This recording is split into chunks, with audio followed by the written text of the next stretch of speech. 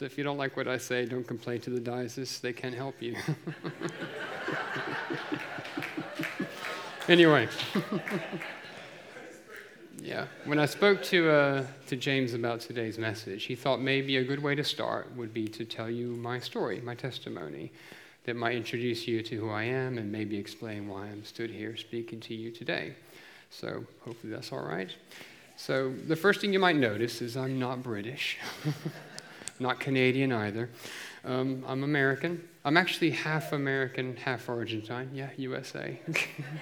Come on. And so I grew up in, well, a lot of places, but I grew up in a Christian home, a very Christian home, I like to say. My family are a family of ministers, of missionaries, and of theologians, past and present. So that's the environment I grew up in. No absence of biblical study, argument, exposition, and all the rest of it. Despite that, however, when I was a teenager, I started to drift away from the faith. I can't really tell you why. I didn't have a very good reason, but that's teenagers for you, kind of impulsive. And I drifted a bit more, just doubts. And then I went to university, and I studied anthropology and history. And I remember taking classes on comparative religion, on culture, how culture evolves, how religion plays a role in that. And the story there is that they want you to see religion as this kind of interesting sociological phenomenon that we humans have in response to the world around us, don't they? That's all it is, guys. It's a coping mechanism for the world. And to be fair, I found that pretty compelling at the place that I was at. And so I went from drifting to just dropping my faith altogether. And I stayed that way for about 14 years, actually. I was all right, I finished my degree. I studied archaeology. I traveled to Belize, to the jungles of Belize, and did some research out there. Met my wife there, Ellie, and we're still married now.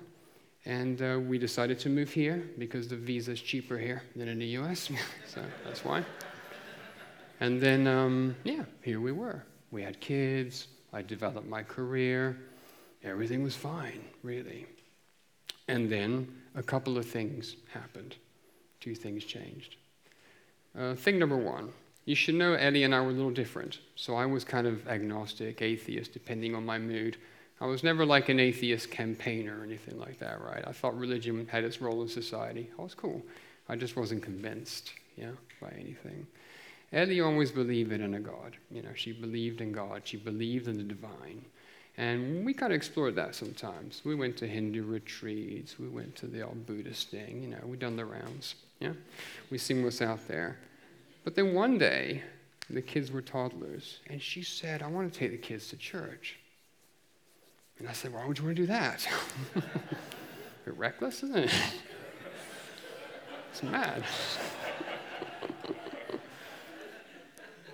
But, I kind of grown up a Christian. I seemed okay, so I thought, how bad can it be?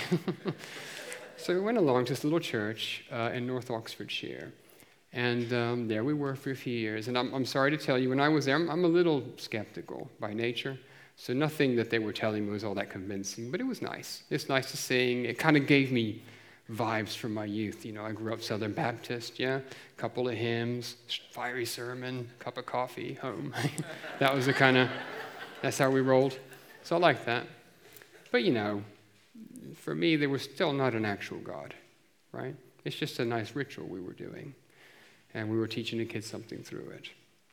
And then something else happened. Well, I did it myself, actually. I read a book, a book about the brain, because I'm a nerd, and I love that stuff. It's a book by this neurosurgeon called Raymond Tallis.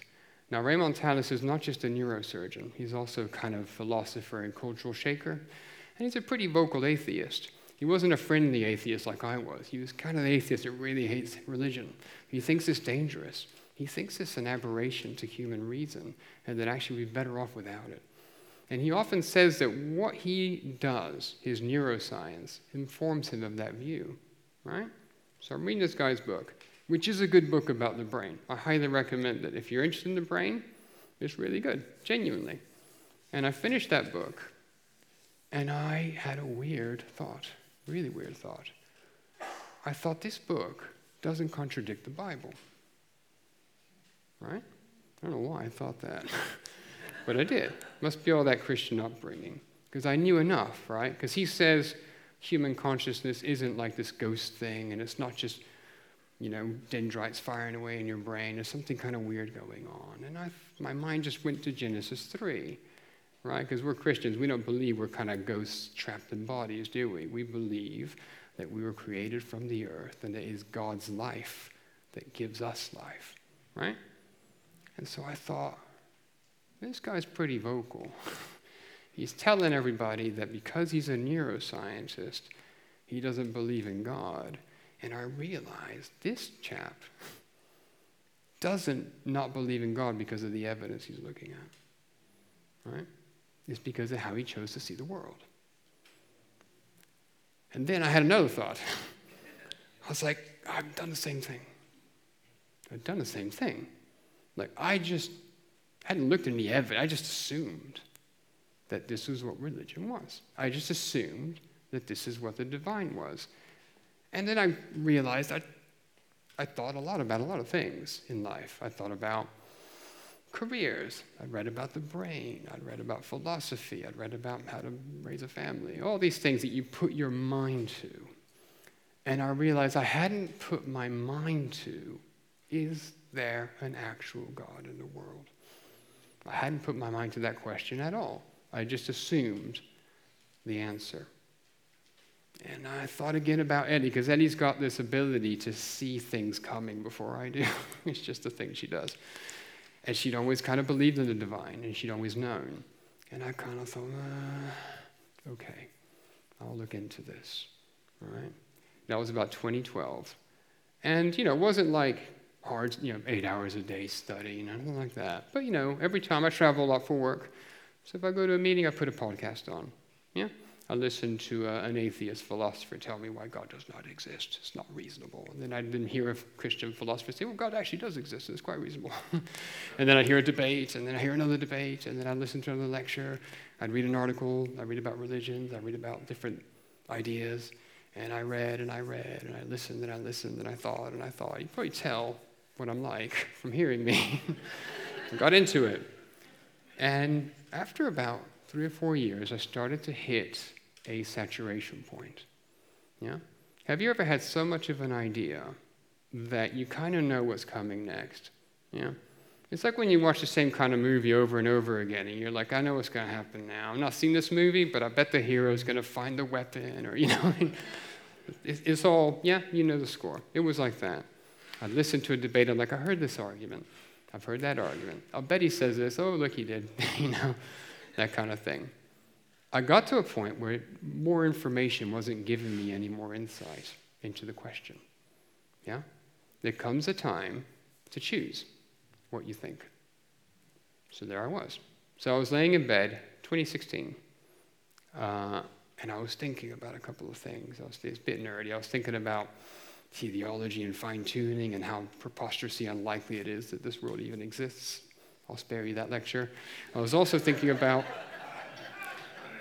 the fact that anything starts at all and how, there has to be a first cause and all this stuff. I'll spare you that lecture as well. It's very fascinating, though. I was thinking about that and a lot of other things. Why are things good and bad, And I was thinking, and I was thinking. And then in one moment, I had like a revelation. I just realized I was looking at the work of the Creator God. I saw it just crystal clear. That's why the universe is ordered. That's why we are here. That's why we think things are good and bad, actually. We are created that way. And then I went, oh dear. Oh, okay. There is an actual God. Fine. I think I may have become a Christian at that moment, actually, even though I wouldn't have told myself that. Because when you understand that there is a Creator God has intention. The Creator God has a plan. It's not an impersonal force. Yeah? It's not river pixies. It's not weather gods. Yeah? This is a being that creates the whole universe for a reason. Yeah? And so there's only certain ways of looking at God that fit that bill. And I started to then think and talk to Eddie. We started to explore the gospel. And it's funny, you might read the Bible, and if you're not certain God exists, you'll read it a certain way because you take to the Bible what you've got in you, right? So if you ever met people like this, they kind of go, yeah, maybe God exists, maybe God doesn't exist, I don't know, that's cool. You met people like that? Yeah, they don't believe God exists. They do not believe God exists. Yeah. If you believe God exists, it changes everything. It changes the nature of the world you think you live in, doesn't it? Fundamentally. So when you understand there's an actual God with an actual intention, it changes how you read something like this, doesn't it? And so I started to read the gospel, and it starts to resonate with me and with Eddie, because we're kind of going in steps here. And then a few months later, I was here. We'd moved here in 2016. Might have been 2017 when this happened. I was sat kind of back there. James Decas was up here. He had his mic, and he was doing that thing you guys know. He's up here like this. He's looking around for a victim. And he does that thing. Does anyone here not know Jesus? Or does anyone here need to recommit to Jesus? Can I encourage you to stand up in front of everybody? Right? And I was back there going, but then I did feel something in me say, you need to stand. And so I was like, really? He said, yes. I said, okay, fine. So I stood up. And in my heart, I said, Jesus is Lord. Right? And that's why I'm here.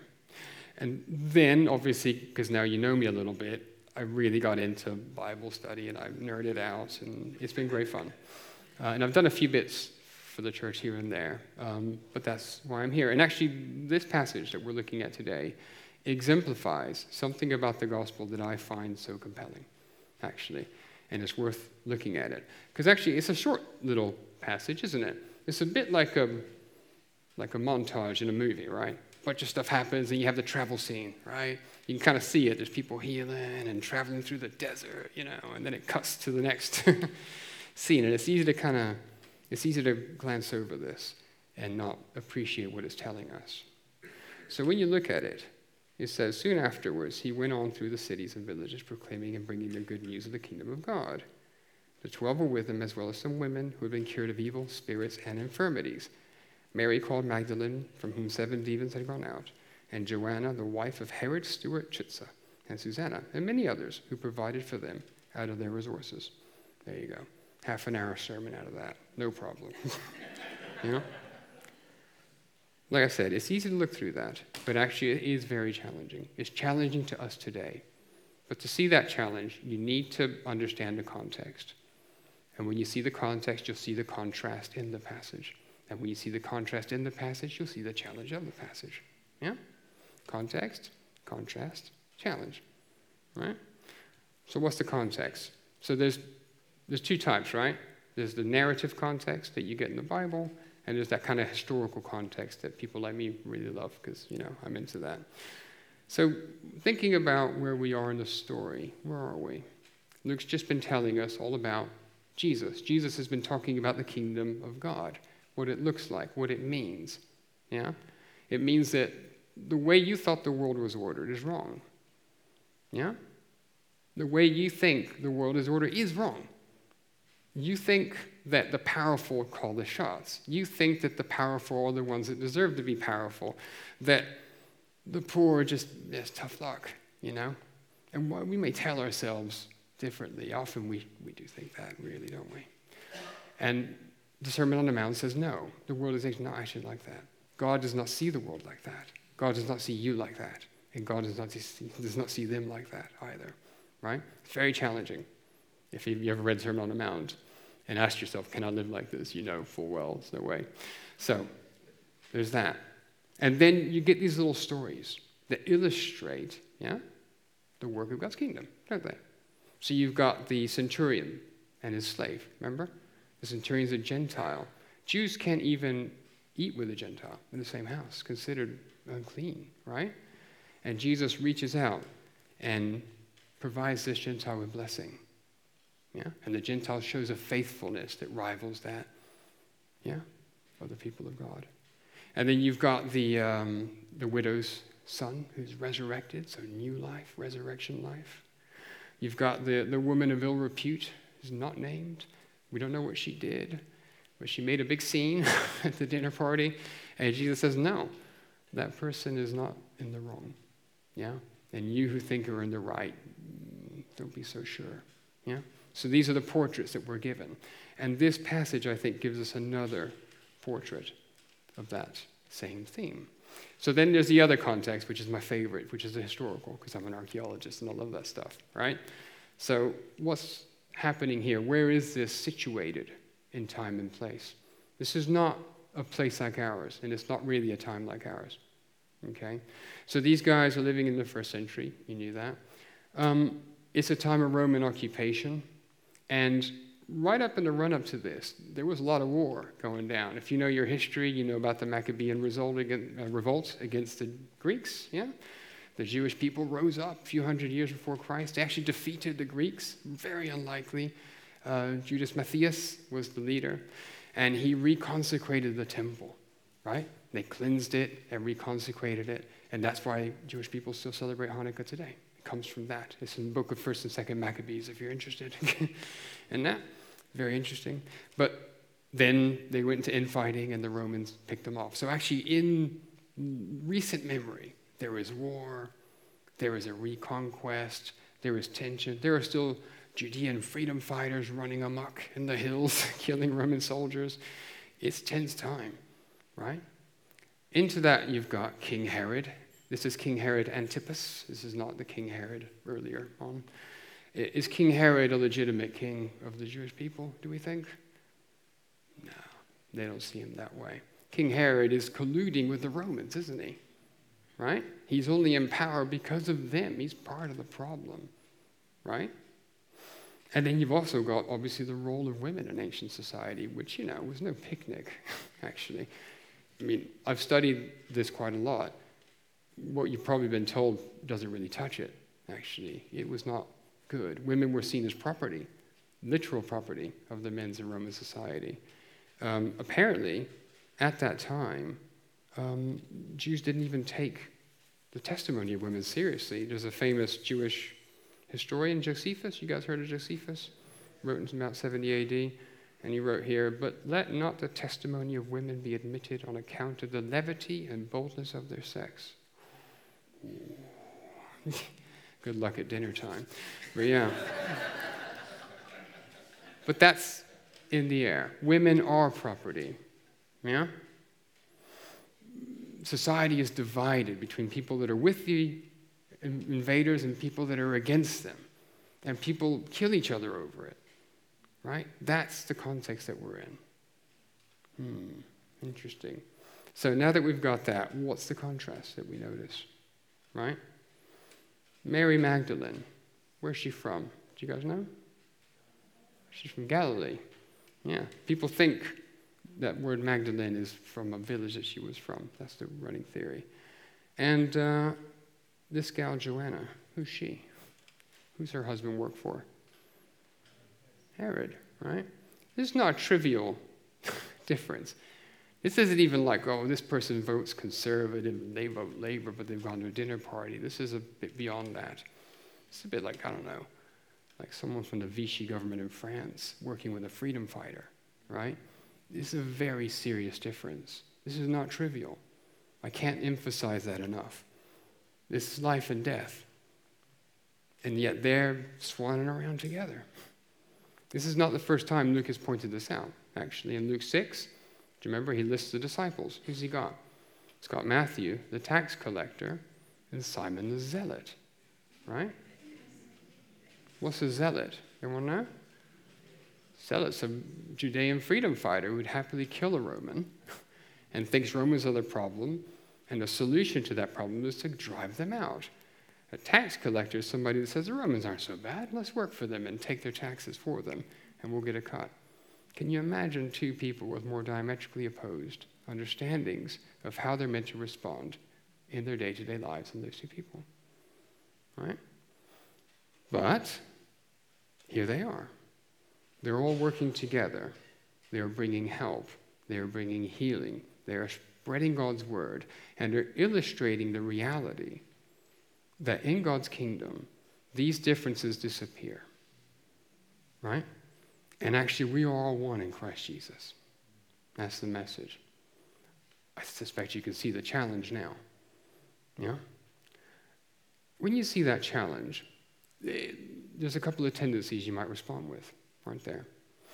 You might respond by saying, well, yeah, of course I see people as they are. I don't look at how much money they've got. I'm a good person. Do you know what I mean? Obviously, I don't judge someone who's poor. What do you take me for? Right? Moralism, self-justification. Or you might go, if you're a little more realistic, how can I ever do that? How can I ever see people for who they really are? Given what I know about myself, given what I know about what humanity is, how is that possible? Yeah? It's not possible, really, is it? Right? So how do you do it? It's a different challenge, actually, than it seems. Okay? How you do it's a bit like this. Thinking back to my story. If you listen to my story, you might think that I'm a Christian because I had a couple of thoughts and I evaluated lots of evidence. Yeah? And I came to this sort of logical conclusion. But that's not why I'm a Christian, actually. I'm a Christian because of God's grace. I'm a Christian because of God's grace. Yeah? I had walked away. God had put things in the path of my life, probably thinking, you're a very stubborn person, aren't you? But watch me. That just used my objections and my skills against my position to bring me to him. Right? I'm a Christian because of God's grace. I have not done it. God has done it, and I respond. Right? And so the Christian should, I think, look at this and say the challenge is not for you to decide, oh, I'm going to see this person for who they really are. The challenge is for you to trust in Christ, actually. Right? Because the danger is, isn't it, is that we get it right, and we do treat someone well, and then we get all puffed up. Yeah, come on. He's a Christian now, you know? Or you get it wrong more often, and then you're like, oh, no, it's terrible. Right? And that's why we say there's no condemnation in Christ. Right? If you get it wrong, you are not condemned because Jesus is the one who died, who sacrificed for our sins and rose again to show that he could redeem our evil. That's what it means. What does that mean? That means that then if you get it wrong, you're in Christ. And it's okay. But it also means if you get it right, you're in Christ. And you know that you got it right, not because of who you are, but because of who Christ is in you. Do you see that? That's good. There's lots of inversions in this, isn't there? There's other ones like, the women who are the property support the men through their property. It's a nice touch. There's lots there. But actually, I think what that's illustrating for us is that there's always going to be lots of dynamics, lots of contrasts in any church, in any community that you're in. And to embody, the kingdom of God, to be the kingdom of God, you have to traverse them, but you can't traverse them yourself. I can't traverse them myself. We can't do it on our own. We can only do it through Christ in us. That's the only way it's possible, and that's the only way we're ever going to achieve it. You'll notice in the passage, what's the big difference that they have is that they were with Jesus. Jesus is with them, walking with them. He can bring people together who normally won't be together. And as he did then, he can do now through his church and through his Spirit. Yeah? That's the message today, I think, is that in Christ all things are possible, aren't they? Amen?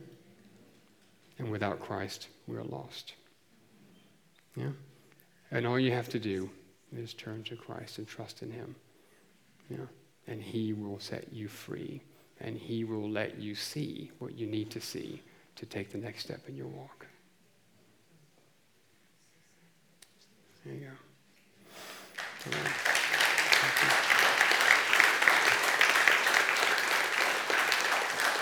So maybe I'll let James Peterson, see that? Smooth.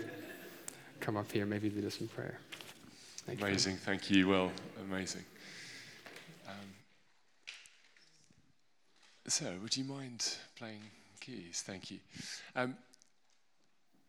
I love so rich, and just first and foremost your testimony of someone who is seeking and someone who is genuinely looking for truth. And it says throughout, if we seek and we set our heart to finding the truth, then we will find God. He will reveal himself to us. And I would love to give the opportunity, in case there's anyone here or anyone listening who hasn't opened their heart to Jesus, who hasn't invited him into their lives. So firstly, I'd love us all just to bow our heads and to pray with me. You might be praying this for the first time. You might be praying it for the 1000th time.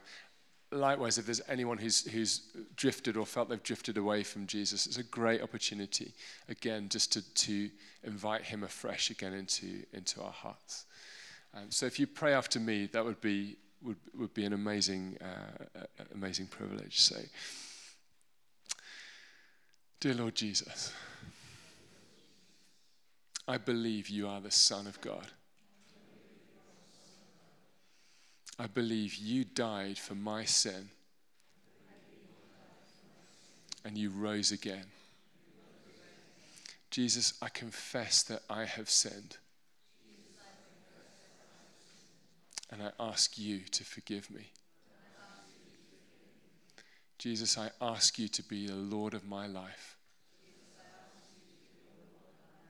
And that you would lead me by your Holy Spirit every single day from this day forth. Amen. Now, while heads are bowed and eyes are closed, if we could keep that posture, is there anyone that prayed that for the first time? If you could just raise your hand. Amazing, thank you. Amazing.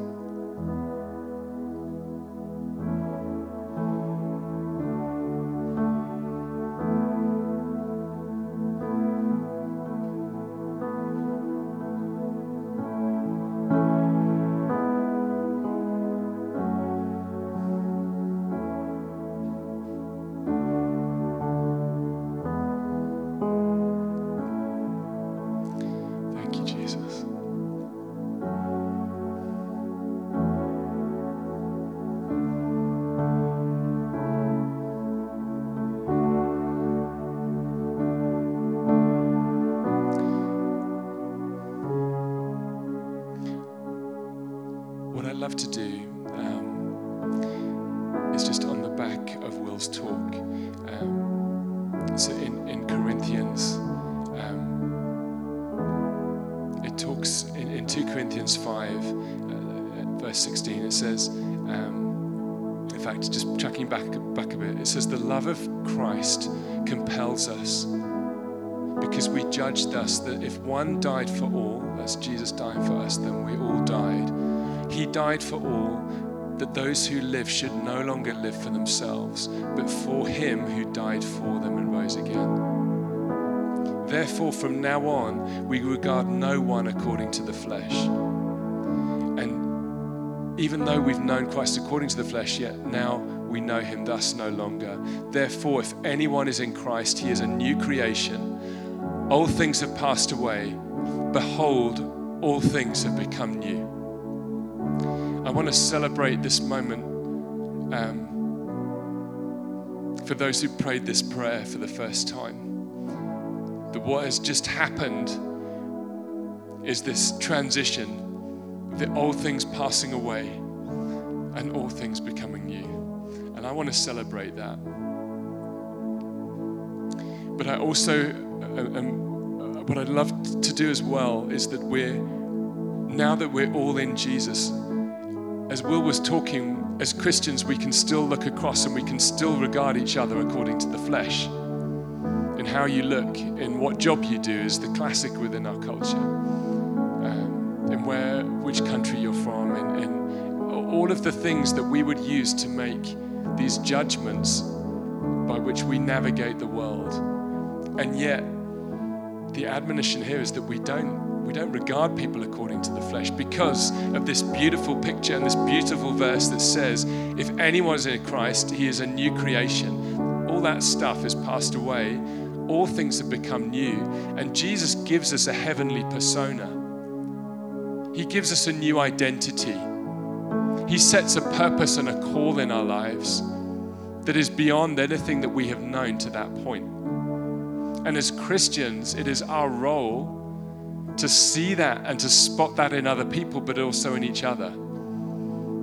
So we no longer evaluate people according to the flesh, but rather according to the heavenly call upon their life. And everyone in here has a heavenly identity. Everyone in here has a heavenly call.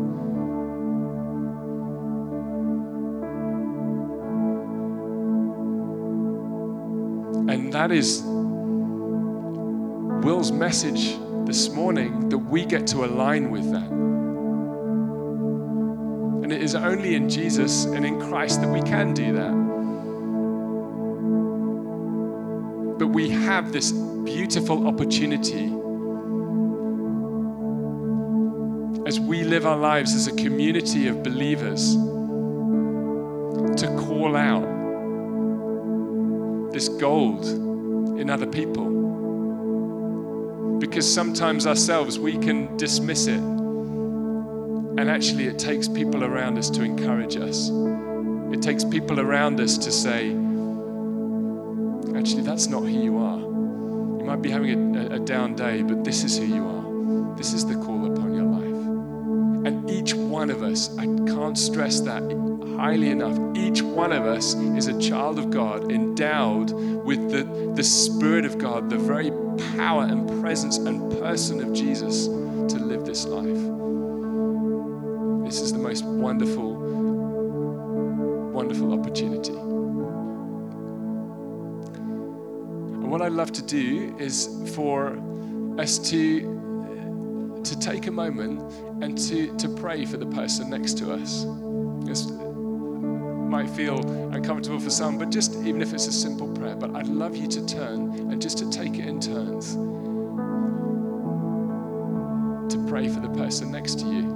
And it might be that God gives you a word for them. It might be that you get a picture for them. It might be that you just get to bless them and bless what God's doing and bless who God's made them to be. And to bless the work of their hands of whatever the role that they're currently functioning in this world. But I'd love to take that opportunity to release the kingdom of heaven, because each one of us is filled with the Spirit of God. So it's not about you. It's not about how eloquent your prayer is. It's about Jesus in you, and we get to release him and set him free to do what he wants to do. So is everyone up for that? So we're just going to take 5 minutes or so. So just find someone next to you. I'd love you to take it in turns, and just even if it's just a simple blessing.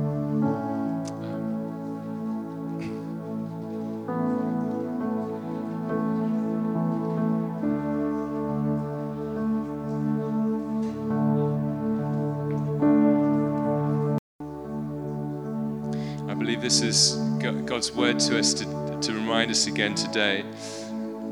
Jeremiah 29, verse 11. He says, "For I know the thoughts I think toward you, thoughts of peace, not of evil, but thoughts to give you a hope and a future. Then you will call upon me and go and pray to me, and I'll listen to you. You will seek me and you will find me when you search for me with your whole heart. I will be found by you, says the Lord."